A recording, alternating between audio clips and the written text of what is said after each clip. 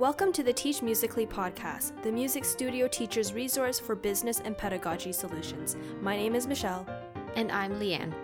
Today, we're going to talk about advertising, specifically how to advertise your studio for free.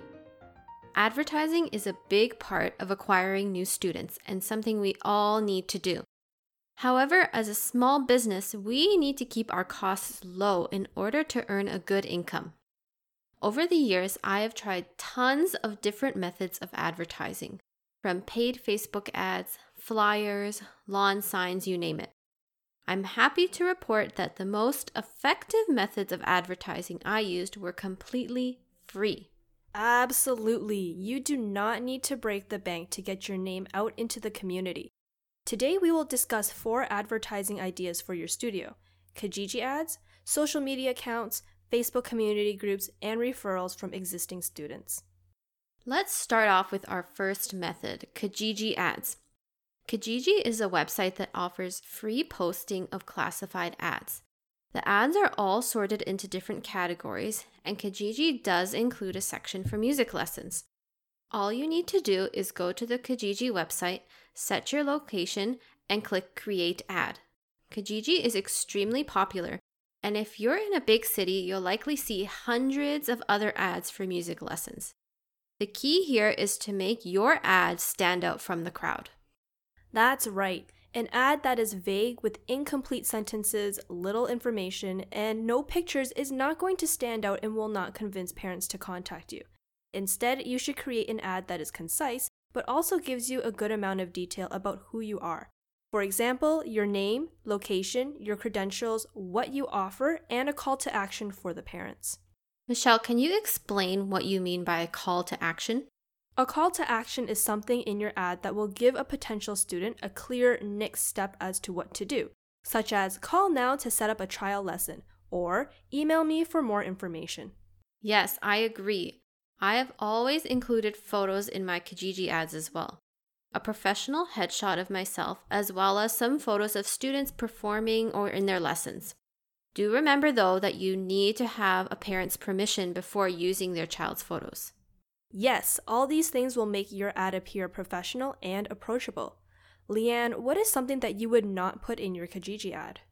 Personally, I would never use the words cheap, discount, or anything that implies that my lessons are below market price. The reason is that I feel this attracts the wrong type of student, one that's looking for the cheapest option as opposed to a quality teacher. Of course, I understand price is a big part of what parents look for when they're searching for lessons. So I'm wondering, Michelle, do you include your prices in your Kijiji ad, and why or why not? I personally do not include my price in the ads, as I would like for them to contact me about the price. This lets me know that I have a potential student who is probably more invested in their musical education than someone who is simply just driving by my ad and comparing my prices with other teachers. More importantly, it gives me a second opportunity to connect with the potential student at a deeper level, and it lets me get to know them and even win them over. Absolutely. It gives you another chance to continue to sell yourself before you give them your prices. We realize that creating the perfect ad can be a little bit daunting. If you're not sure where to start or how to phrase your ad, we've got you covered. Head over to our website, teachmusically.com, and you can find customizable templates to create your own professional ad. You've posted the perfect Kijiji ad, and now what should you do next?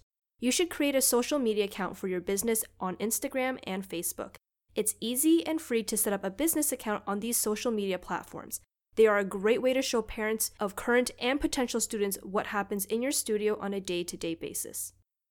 Setting up the account is easy, but where some teachers struggle is figuring out what kind of content to post and how often. The best advice I can give is to keep your content student-centered.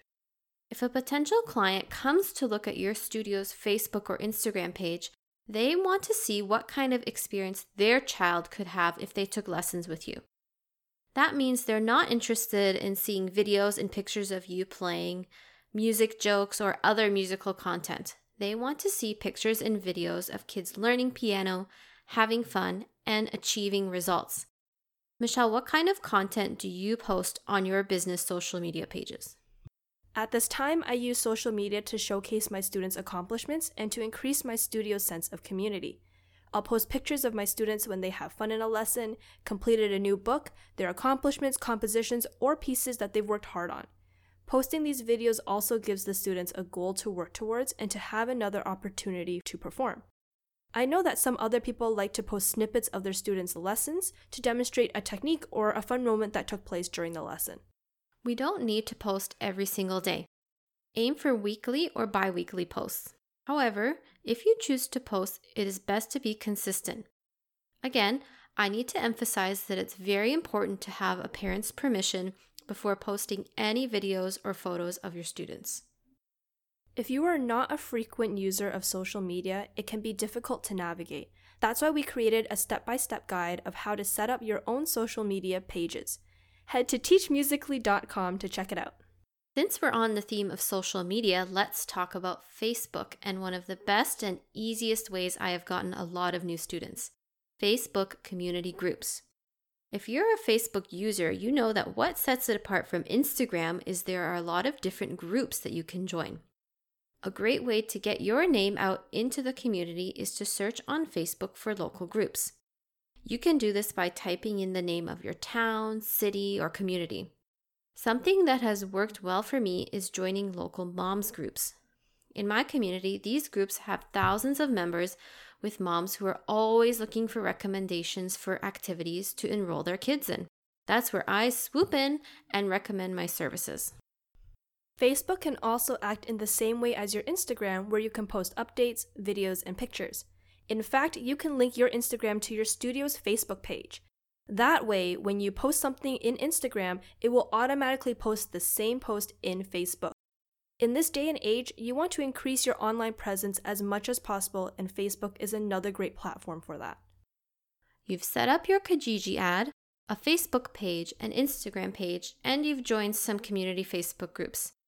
Now we get to the most important thing you can do to advertise for your studio. Focus inward and keep your current students happy. When you keep your students happy, their parents are happy.